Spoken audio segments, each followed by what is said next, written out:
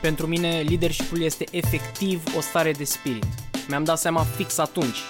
Cuvântul rostit este de fapt arma mea. Și fix asta e frumusețea. Doar muncind poți obții ceea ce îți dorești cu adevărat. Acesta este jurnalul meu de drum. Salut tuturor! Andrei Stănescu sunt, iar acesta este episodul numărul 5 din jurnalul meu de drum. Astăzi voi vorbi puțin despre cum urăsc să pierd și cum iubesc să pierd. Am observat recent contradicția asta în viața mea, cum că urăsc să pierd și iubesc să pierd. Și cred că depinde foarte mult de perspectivă. Am observat că urăsc să pierd de față cu multă lume și iubesc să pierd când sunt eu cu mine însumi. Și ăsta e un adevăr al meu rareori spus. Rareori mi-l spun când sunt eu cu mine însumi. Urăsc să pierd pentru că mă afectează ce cred alții despre ce am făcut eu. Mă gândesc, ok, am dat o bară, ce o să spună X despre mine sau ce o să spună Y despre mine. Și sunt conștient că nu e în regulă, dar nu știu, încă așa funcționez. Încă mă gândesc la ce trece prin mintea persoanei X văzându-mă că am dat-o eu în bară. Și mai mult decât atât, simt că deseori mă cred mai important decât sunt cu adevărat. Îmi trec prin minte gânduri la modul, mama, am dat-o în bară, m-a văzut X, cum o să afecteze asta imaginea lui când se gândește la mine? E ca și cum un eșec sau o chestie la care un context în care am dat-o în bară o să mă afecteze imaginea atât de mult încât omul ăla o să-și schimbe părerea despre mine. Și acum când o spun mi se părea atât de copilăresc. Dar am observat că tind să cred că toată treaba asta se trage din faptul că mereu am căutat afirmare în ochii celor din jurul meu și de-abia în ultimul an acum am început să-mi dau seama cât de important este să mă afirm eu față de mine și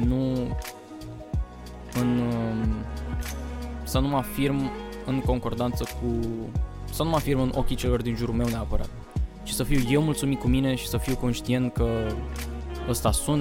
astea sunt punctele mele tari, punctele mele slabe și ăsta sunt eu de-a întregul. Mă poți accepta așa sau nu? Și culmea că încă de mic am învățat să mă raportez doar la mine însumi, să fiu în competiție doar cu mine însumi. Însă pe partea asta de afirmare am simțit nevoia să externalizez sentimentul.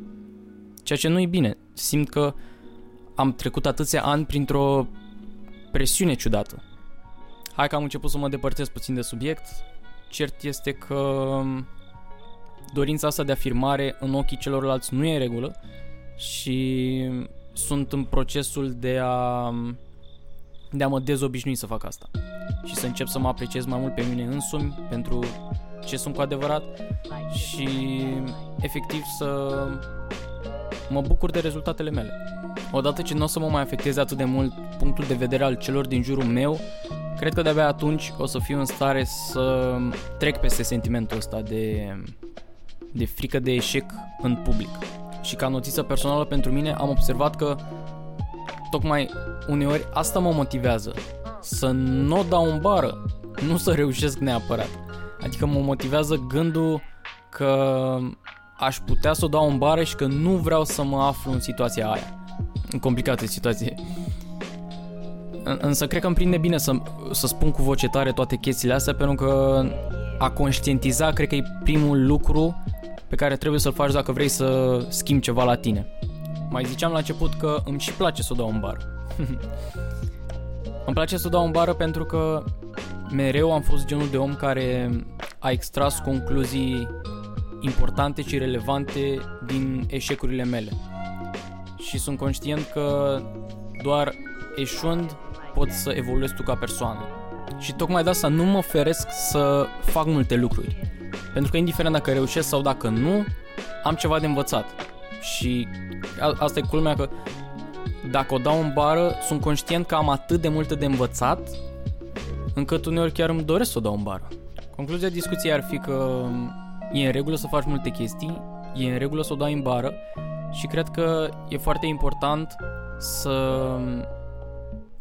să nu faci lucrurile mai complicate decât sunt cu adevărat. Adică mi se pare că dacă începi să spui niște întrebări, mamă, ce o să gândească ăla despre mine acum că m-a văzut făcând asta greșit, cred că îți complici existența și cred că deseori oamenii care te cunosc nici măcar nu te judecă în felul ăla. Și cred că ar trebui pur și simplu să ne concentrăm pe ce avem de făcut. Dacă oamenii ne spun ceva, să luăm ca pe un feedback și să nu luăm personal și la final să ne simțim bine. Doar o viață avem și e foarte important pentru mine cel puțin să înțeleg că e nasol să-mi facă rău sufletului meu, punând la suflet niște chestii, niște presupuneri, niște ipoteze mai mult. Trebuie să încetez să fac asta și să îmi văd de treabă, să mă bucur mai mult de ce am eu de făcut și să învăț să mă apreciez singur mult mai mult decât fac acum. Super sincer episod. Mulțumesc mult pentru atenție și ne auzim data viitoare.